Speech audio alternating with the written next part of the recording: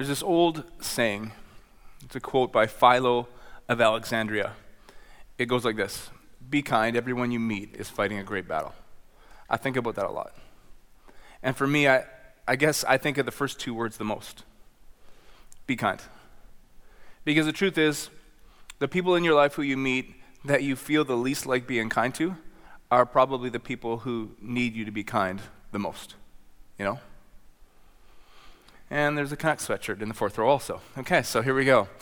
It's just coming at me from all angles. As I was preparing to talk to you today, it wasn't the first two words that hit me, it was the end of the quote. Everyone you meet, because we're meeting here today, right? Like our paths have intersected today. Everyone you meet is fighting a great battle. And it really hit me. Like every single person in here is fighting a great battle. It's interesting because everyone's great battle is different. Like what might be a great battle for you is not a great battle for me. What might be a great battle for you might not be a great battle for him. For some people, it's battling with the past, you know? Trying to move past that regret and that shame and that guilt of yesterday, but never feeling like you can. Or maybe it's scars from the past that have left you with this notion that maybe you're damaged beyond repair. Everyone you meet is fighting a great battle. For some people, it's not battle, it's more like battles. I talked to a young man this week and he said, man, it's just been one thing after another, after another, after another, to the point that he's walking around in his life with this like 9 out of 10 stress level, you know? So his Wi-Fi stops working and he breaks down in tears and he can't figure out why. Well, it's because everyone you meet is fighting a great battle. For some, it's a medical battle. You're struggling with a sickness. For others, you were sick like 2 years ago, but today you're walking around with this anxiety that even though you're healthy, that you might get sick again. For some, it's relational, it's family battles. For some, it's financial or emotional or educational. But the truth is, everyone you meet, including you, including me, is fighting a great battle. And this series, for me, to tell you the honest truth, this is my attempt to be kind. Because there's something I know about you, and it's true for me also. The battles that we're facing in our lives today and the battles that we will face in our lives this year are more than we can handle, more than we can breeze through on our own. I want to suggest to you in this series that we need God's help. That it's really important. Have you ever heard that phrase, hindsight is 2020? Hindsight is 2020. That's kind of interesting, right? Because we're in the year 2020. And what I was thinking when I think about hindsight is 2020, when we're looking back at 2020, in hindsight, at the end of it, I think we're gonna be able to say one or two things. Number one, I fought all this year for victory. There were battles that I was fighting, and I fought them in 2019 and 2018 and 2017 and 2016. And I was just battling, fighting for victory, never quite feeling like I grasped it. Or I want to suggest to you that we can look back at 2020 and say, you know what, in 2020, maybe for the first time, I fought from victory instead of for victory. That I finally figured out that there was a God who was absolutely, completely for me and with me. And I don't have to fight for victory, I can fight from his victory.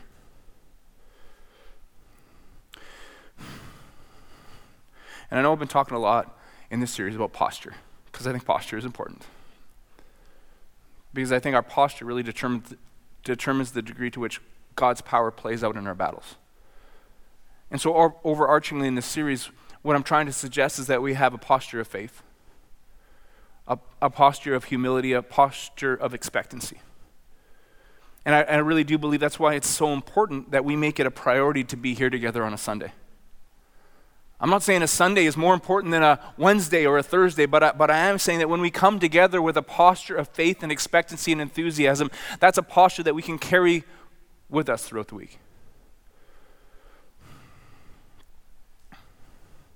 Be kind. Everyone you meet is fighting a great battle. So we're talking about posture from the perspective of this Old Testament life story. A guy named Samuel lived 3,100 years ago.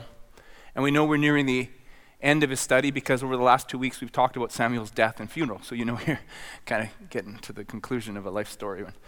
Anyways, okay, so, but Samuel does come up one more time in the Bible in one of the weirdest stories that you've ever heard. And I'm really glad that Samuel comes up one more time because I think God's going to use this weird story to give us the launching pad to live this year 2020 fighting from victory instead of for it. So let me set the stage for you.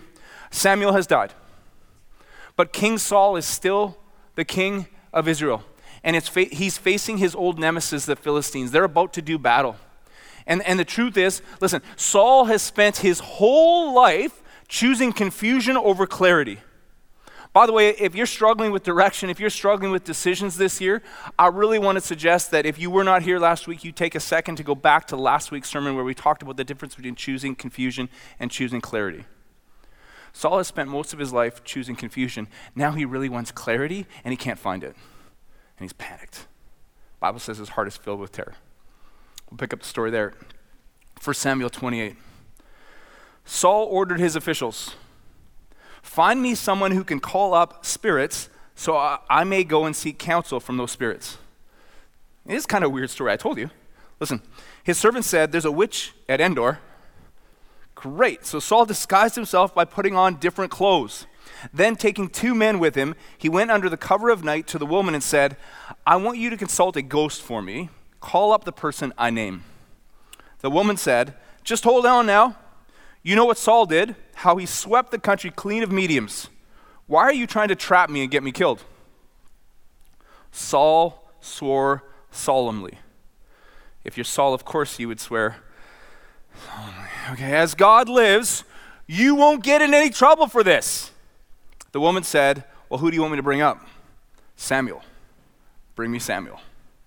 When the woman saw Samuel, she cried out loudly to Saul, "Why did you lie to me? You're Saul." It's really funny the end because I think the witch of Endor is a little bit of a scam artist. I can tell that because she's been living her life telling people that she can talk to spirits, but when one actually shows up, she freaks out.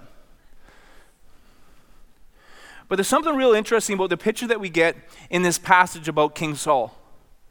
And it's amazing to me because I'm going to give you a little bit of a spoiler alert. Later on in this same conversation, Saul finds out that he has 1 day to live.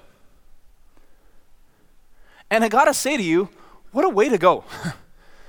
Like in a life that started so promising, it seems to be ending so pitifully. From promising to pitiful. Look at the picture that we get here of Saul. Saul is dressed up in a disguise so that he can break a law that who came up with in the first place? Him. He's dressed up to break a law that he came up with in the first place. Bible said his heart is filled with terror. So Saul has blown way past feeling fear, and he's now in a state of being afraid. His heart is filled with terror. Remember the first time we met Saul? Maybe you don't.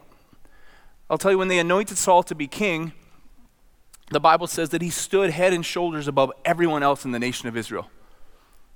That actually he was the best looking guy in the whole country. So here's Saul, and he was a warrior's warrior, a man's man, a warrior king. And now his heart is filled with terror. He went from promising to pitiful. And maybe the weirdest part of this whole story is the fact that Saul, listen to this, Saul is breaking God's law in order to consult with God's prophet, a prophet who, by the way, he largely disregarded when that prophet was alive. Saul is breaking God's law in order to consult with a prophet who he largely disregarded when that prophet was alive. So how did Saul go from so promising to so pitiful? If you asked me to put it in a word, the word that I would choose would be sin. Sin. You say, yeah, but it's so weird. No, that's why G.K. Chesterton said this about sin. It is always simple to fall. There are an infinity of angles at which one falls, only one at which one stands. There are an infinity of angles at which one falls. Susanna Wesley, the mother of John and Charles Wesley defined sin this way. She said, whatever weakens your reason, impairs the tenderness of your conscience, obscures your sense of God, takes off your relish for spiritual things, whatever increases the authority of the body over the mind, that thing is sin to you, however innocent it may seem in itself. So we're going to have fun today. We're going to talk about sin. Doesn't that sound exciting? We're going to put the fun back in fundamentalists today at Southside Church. Okay, so I do believe, though, that I'm going to share with you, I'm going to speak to you today about sin in a way that you've never heard anyone speak to you about sin before. I actually believe that the conversation that we have around sin over this next 3 weeks, by the way, is going to propel you to a powerful 2020. It's going to change the way you think of sin. It's actually even going to change the way that you speak about sin or speak with somebody else about sin. So G.K. Chesterton was right. There are an infinity of angles at which one can fall. But I want to suggest to you that there are only 3 common temptations that lead to the infinity of angles at which one falls. 3 temptations that can lead us into sin. They're illustrated in the Gospel of Matthew, chapter 4. Jesus has been baptized. He goes out to the wilderness for 40 days. It says this, after fasting for 40 days and 40 nights, Jesus was hungry, obviously. The tempter came to him and said, hey, if you're the Son of God, tell these stones to become bread. Jesus answered, it is written, man shall not live on bread alone, but on every word that comes from the mouth of God. Then the devil took him to the holy city and had him stand on the highest point of the temple. If you're the Son of God, throw yourself down, for it is written, he will command his angels concerning you, and they will lift you up in their hands so that you will not strike your foot against a stone. Jesus answered, it is also written, do not put the Lord your God to the test. Again, the devil took him to a very high mountain and showed him all the kingdoms of the world and their splendor. All this I will give to you, he said, if you just bow down and worship me. Jesus said to him, away from me, Satan, for it is written, worship the Lord your God and serve him only. Then the devil left him, and angels came and attended him. There are an infinity number of angles at which one can fall, but really there's only 3 common temptations that lead to those infinity of angles. 1 John 2 puts it this way, do not love the world or anything in the world. If anyone loves the world, love for the Father is not in them. For everything in the world, listen, the lust of the flesh, turn these stones into bread. The lust of the flesh, the lust of the eyes. Hey, just bow down and worship me, and all these kingdoms will be yours. And the pride of life. Hey, throw yourself down from the temple. The angels will grab you, and everybody will know who you are. The lust of the flesh, the lust of the eyes, and the pride of life. There are an infinity of angles at which one can fall, but there's 3 common temptations that lead to the infinity of angles. The pride of life comes not from the Father, but from the world. The world and its desires pass away, but whoever does the will of God lives forever. I like the Message paraphrase of that passage. Don't love the world's ways. Don't love the world's goods. Love of the world squeezes out love for the Father. Practically everything that goes on in the world, wanting your own way, wanting everything for yourself, wanting to appear important, has nothing to do with the Father. It just isolates you from him. The world and all its wanting and wanting and wanting is on its way out. But whoever does what God wants is set for eternity. Sin. There's an infinity of angles at which one can fall. But there's 3 common temptations that lead to the fall. Lust of the flesh, lust of the eyes, and the pride of life. I want to talk to you about sin in a way that I think you've never heard before. And I want to talk to you from the perspective of posture. So in this series, I've tried to get real practical. Like in week 1, we talked about a sociological posture. That when we live around other people, we can choose to look at them, compare ourselves to them, and live in jealousy, or we can choose to lift our eyes up and look at a Heavenly Father who made me, who made you, who gave us every gift and every ability and every opportunity that we have, and live a life that says thank you. In week 2, we talked about a chronological posture. that we learn from the past, but we live in the now, in the present. We make every day our masterpiece. And then we stack a masterpiece on top of a masterpiece, on top of a masterpiece, and next thing you know, we're shaping the future. We learn from the past, we live in the present, we shape the future. And then last week we talked about a directional posture, right? We can choose confusion if we want, or we can choose clarity. Over these next 3 weeks, I want to talk to you about a posture of blessing.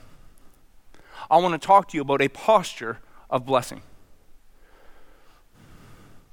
Because sometimes I hear conversations that people have about sin and they don't make a lot of sense to me, both inside and outside the church. I hear people say stuff like this: sin is bad. And if you sin, you're bad.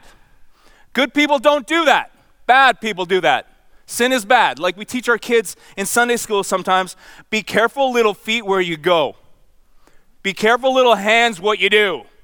Be careful little eyes what you see. Because someone's watching. It's this concept of sin is bad. I would refer to it as guilt-based righteousness. In other words, if I tell you that you're bad enough times, you're going to become good. I don't think that works. I don't think that, it's never worked for me. I remember when I was in grade 4, sitting at my cubicle in science class, okay? I had a compass from my geometry set, and I was scratching bad words on my cubicle. That's the truth. But what I didn't know is that my science teacher, my grade 4 science teacher, was standing behind me the entire time. Okay, so I got detention for a month of lunch hours. It's ridiculous when you think about it, but I did. I got a 1 month detention, okay? So why are you telling us this story? I don't know. It doesn't really have a point. I just wanted you to know that. But but listen, the very first lunch hour of detention, my science teacher gets me sanding all the cubicles, right? And I had to repaint them, okay? And then he's walking out the door to lead me to my work, and the last thing he says to me before he closes the door is this. He says, on my desk is a tray of dry ice. Don't touch it. What do you think I did? I did the same thing that you would have done. I went over, and the first thing I did, as soon as that door closed, I touched the dry ice. It hurt, okay?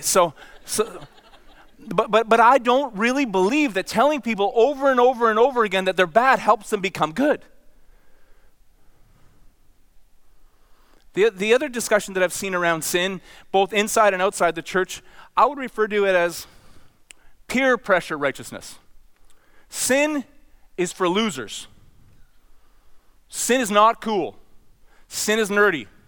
Sin is not fun. So let's stop there for a second. Sin is not fun. Can I tell you something?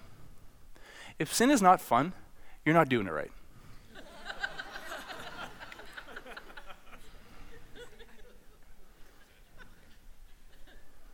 See, because the truth is, here's the thing about temptation. Temptation is, I'm trying to think of the word. Temptation is, yes, temptation is by its very nature what? Tempting. Temptation is tempting. So to tell people, temptation isn't tempting, you loser, I don't think that helps. I don't think it's true. Because I'll tell you, when my science teacher closed his door, it was like a gravitational pull to that stupid tray of dry ice. I don't think it helps to tell people that temptation is not tempting. I want to talk, over these next 3 weeks, I want to talk about being in a posture of blessing. So let's talk about God's plan. God's plan. So let's just say, I don't know why you can't even see this, but right here, I'm standing in a rectangle. First service, I called it a square, okay? Well, there's a mat covering it, and I just need to see okay, so here I am. Here's the boundary. I called this a square in the first service, okay? But it's not a square, it's a rectangle, okay? That's what it is. So I'm in a rectangle, and let's call this God's plan. God has a plan for you. I know that for sure. 100% convinced of it. God has a plan for you. How would I describe God's plan for you? Well, Jeremiah 29:11 says, I know the plans for you, says the Lord, plans to prosper you and not to harm you, plans to give you a hope in the future. So God's plan, how would it? Prosperity, protection, hope, and future. Okay, so here I am on this little rectangle called God's plan. Prosperity, protection, hope, and future. Psalm 37 verse 4 says, when you delight yourself in the Lord, he will give you the desires of your heart. So here I am, I'm standing on this rectangle called God's plan. Provision, protection, hope, future, desires of my heart, joy, right? Psalm 23 says this, the Lord is my shepherd, I shall not want, fulfillment. He leads me beside, or he leads me, green pastures, help me. He makes me lie down in green pastures, rest. He leads me beside still waters. He restores my soul. So here I am, I'm in this rectangle called God's plan. What is it? It's provision, protection. It's hope, it's future. It's the desires of my heart, it's joy. It's fulfillment. It's rest and restoration.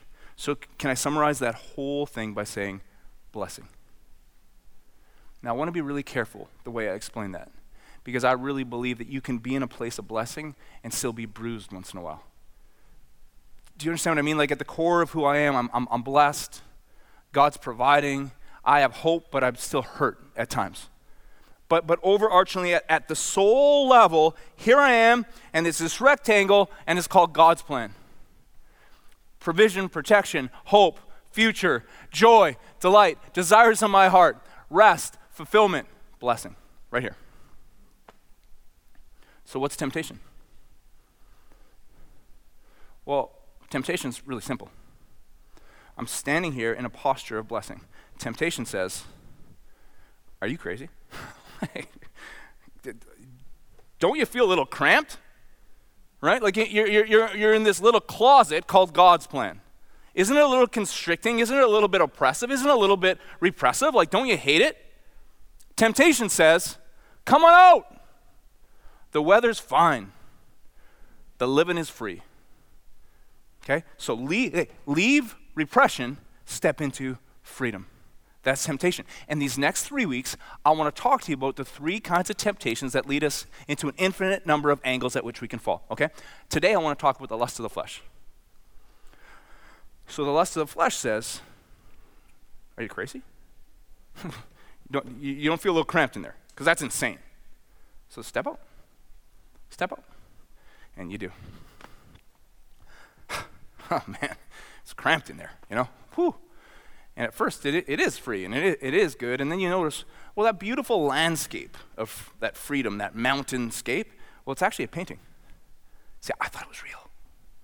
And it's smoke and it's mirrors, and it's starting to get smaller and smaller and smaller. And this is what I realized. I realized that wasn't a closet. You know what it was? It was a wardrobe. So I told you about my grade 4 year. Can I tell you about my grade 5 year? In my grade 5 year, I had the best teacher in history, Mrs. Bass, and on the first day of school, she opened up a book to read to us, and I'll never forget that book. The book was called The Lion, the Witch, and the Wardrobe. And this little girl named you should, if you haven't read it, read it. But this little girl named Lucy, she walks into this closet, this wardrobe, and all of a sudden there's all these fur coats. And she starts walking in further, and the fur coats become like pine branches, and there's snow underneath her feet, and she's walked into this world called Narnia, you know? And what she realizes, there's a whole world in there. Adventure and hope and joy and strength and blessing. But I'm out here now, and it's getting real tight. And sin says, oh, yeah, that is a wardrobe, and there is no way back. That is a wardrobe. That is blessing. Oh, it wasn't always easy. It wasn't always fun, but that was blessing. And there's no way back. You stepped out. That's your problem. There's no way back. And you know what? That's actually true. And it's false. I'll talk about that more in a couple minutes, but I'm going to talk about the lust of the flesh. About 7 months ago, I went to see a Christian counselor. I'm going to trip on this, so I'll just fix it again now. There we go. I went to see a Christian counselor. I said, I'm feeling a little bit exhausted. Feeling a little bit wrung out, you know? Kind of stressed all the time. You're like, Mike, is this your therapy session? No, but he told me something really cool that I think will help you too. He said, you've been living your whole adult life running on adrenaline. Adrenaline. You remember from high school science class, adrenaline is like fight or flight, right? And you can relate. Every single person here, you can relate to some degree. Somewhere along the path of your life, you've faced some trauma. Maybe when you were 5 years old or 7 years old or 9 years old or 21 years old or 27 years old, I don't know when exactly it was, but you faced trauma. And I might look at your trauma and say, that's not even traumatic. It doesn't really matter. What was traumatic for you was trauma. And something inside of you has decided that there's more trauma around every corner. And so you're in a constant adrenaline state, fight or flight.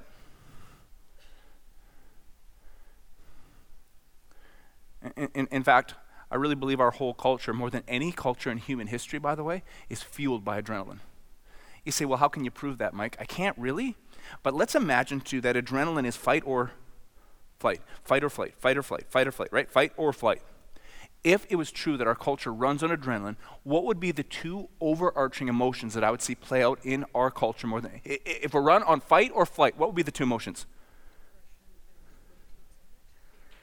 Fight, fight, fight. Anger and fear or anxiety. That's it. Because here's my question for you. Look around. You see any anger? You see any anxiety?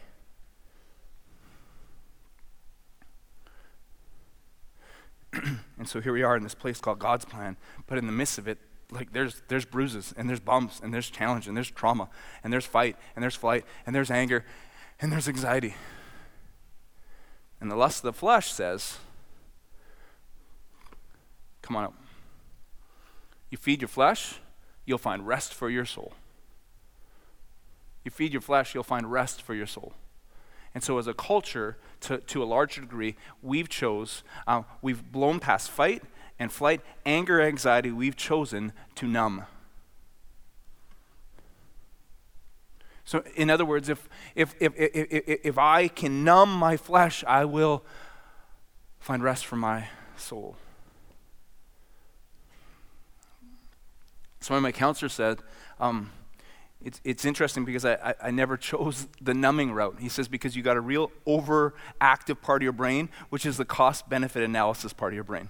That I'm constantly asking myself, how does that story end? How does that story end? How does that story end? How does that story end? But it's still not overly helpful because you're still running on adrenaline and your heart is about to say, I'm done.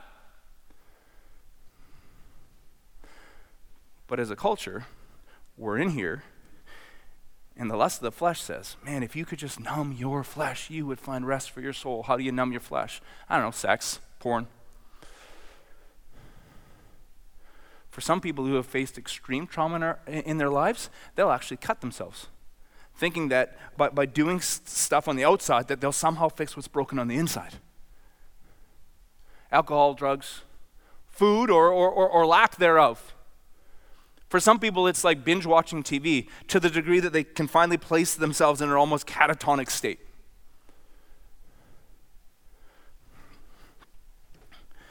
And Jesus said, come to me if you are weary or burdened, and I will give you rest. Take my yoke upon you and learn from me, for I am gentle and humble in heart, and you will find rest for your soul. The Message paraphrase says it this way, you will find a real rest.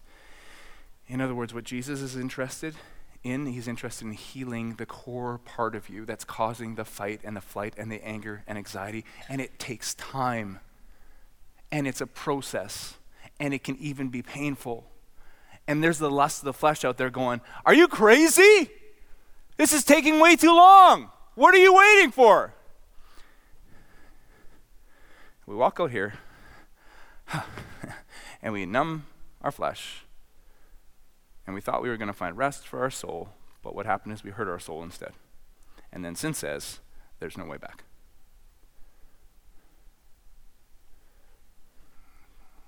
It's like someone who struggles with isolation and loneliness, and so they turn to pornography. And the truth is, for a while, they numb their flesh. But you know, the people who are regularly involved in pornography, it actually changes the chemical makeup of your brain. listen, because this is crazy, where you become less able to become intimate with real people, to make connections with real people, to know and be known by real people, to love and be loved by real people. And therefore, at the end of it, you are more angry, you are more anxious, you are more isolated, you are more lonely than you were at the start. And then sin says, there's no way back.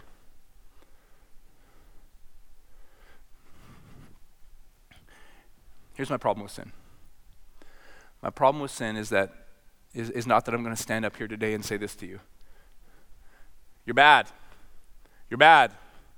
You're bad. Be good. Because that doesn't work. It's stupid.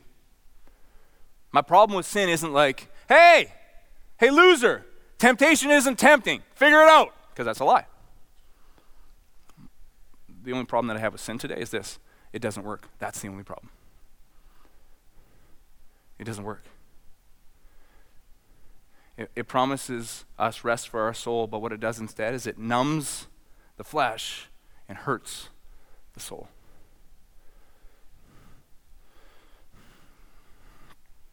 Sometimes people will use food or lack thereof or whatever it is, and obviously there's nothing wrong with food. There's nothing wrong with a diet. But ask somebody who's tried to numb themselves through food how that works for them. I talked to a group of young adults the other day, and they were saying how even in the church, how amazing it is and how rare it is for single people not to be having sex. And that makes sense to me, actually. That makes perfect sense to me. Because if sin works, it should be sexapalooza.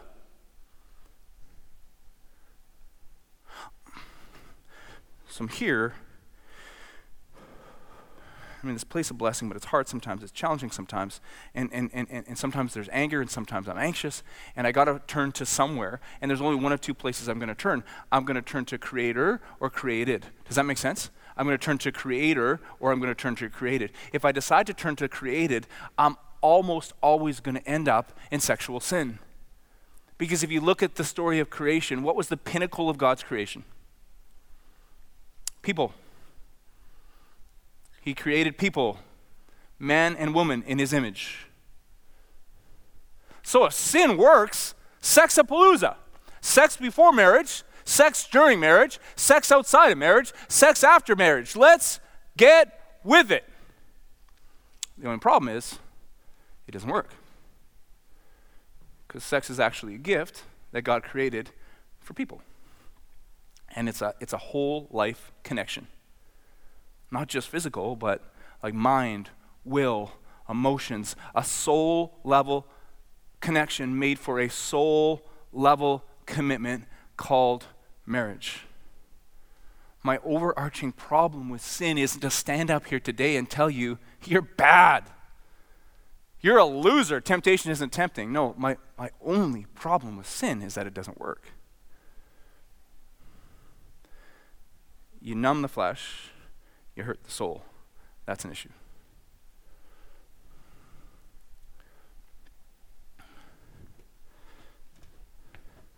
So here I am, God's plan, Provision, protection, hope in a future, desires of my heart, joy, fulfillment, restoration, rest, blessing. I'm in this place of blessing. And at some point, you and me, at some point, we stepped out. We just did. Temptation was tempting, and we got out here, and then sin says, it turns out it was a wardrobe. It's blessing, and it's hope, and it's future, and it's joy, and it's strength, and there's no way back. And it's true and it's false. In my own strength, if the standard for sitting in that place, in God's plan is perfection, I can't get there from here.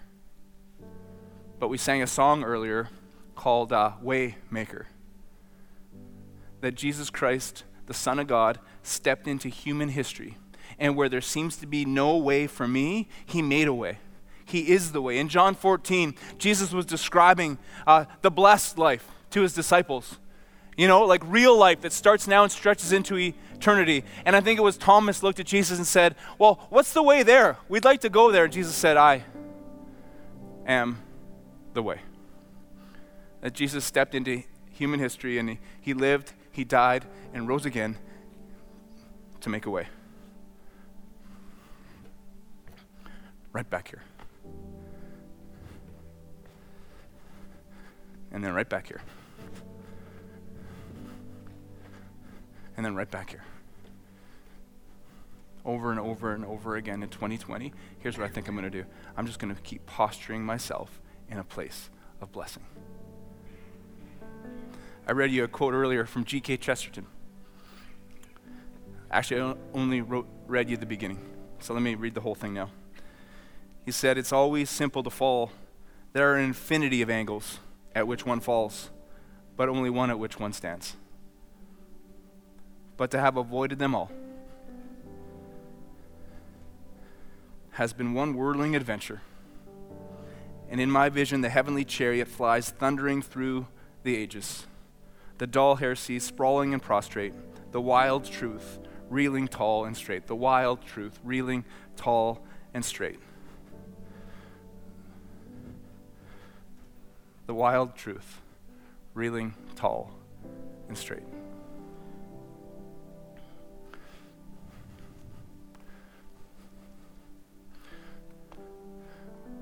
Postured for blessing. But I'm out here. Yeah, same. But there's a way back. His name is Jesus, and he loves you so much. Why don't we close? If you don't mind, let's take a moment of personal reflection. If you just bow your head and close your eyes, that'd be great. So I don't know where you're at. I do know this, though, that you're fighting a great battle. And sometimes in life, maybe even today, you have come to realize that you've tried all kinds of things to find rest for your soul. But today I'm telling you that Jesus came not to just numb your flesh, but to heal what's broken inside of you, give you a hope and a future, joy and a blessing. And it's not about what you've done. It's about what he did. He died for you. He rose again for you. You don't have to spend one more second fighting your own battle. So I just want to ask you right now, if today is the day that you want to ask Jesus to provide real rest for your soul, with all heads bowed and all eyes closed, can you just raise your hand, because I want to pray for you right now. Nice and high if you don't mind. That's awesome. Awesome. Awesome. Amazing. You can put your hands down. If you just raised your hand, I'm going to pray out loud, and I just ask that you would pray along with me if you just raised your hand, or maybe you were going to raise your hand and you didn't because you, anyways, just pray along with me. God, thank you that you have a plan for every single person here. And the truth is, man, like words can't even express how much you love us. The plans that you have for us. So today, Jesus, I ask you to be my Savior. I hand you my guilt and my shame and my regret and my sin. And I pray for a clean slate. I thank you for a clean slate. And today, Jesus, I ask you to be my Lord. I want to follow you one next step at a time in this adventure, in this life that I was born to live that starts now and stretches into eternity. And God, for every single person here, for those who have been Christians for months or years, God, I just pray that 2020 would be a year that we just keep following the way back, keep following the way back, keep following the way back to a posture of blessing. We're so thankful that you're with us and you're for us. We pray this in your name. And everybody said, amen.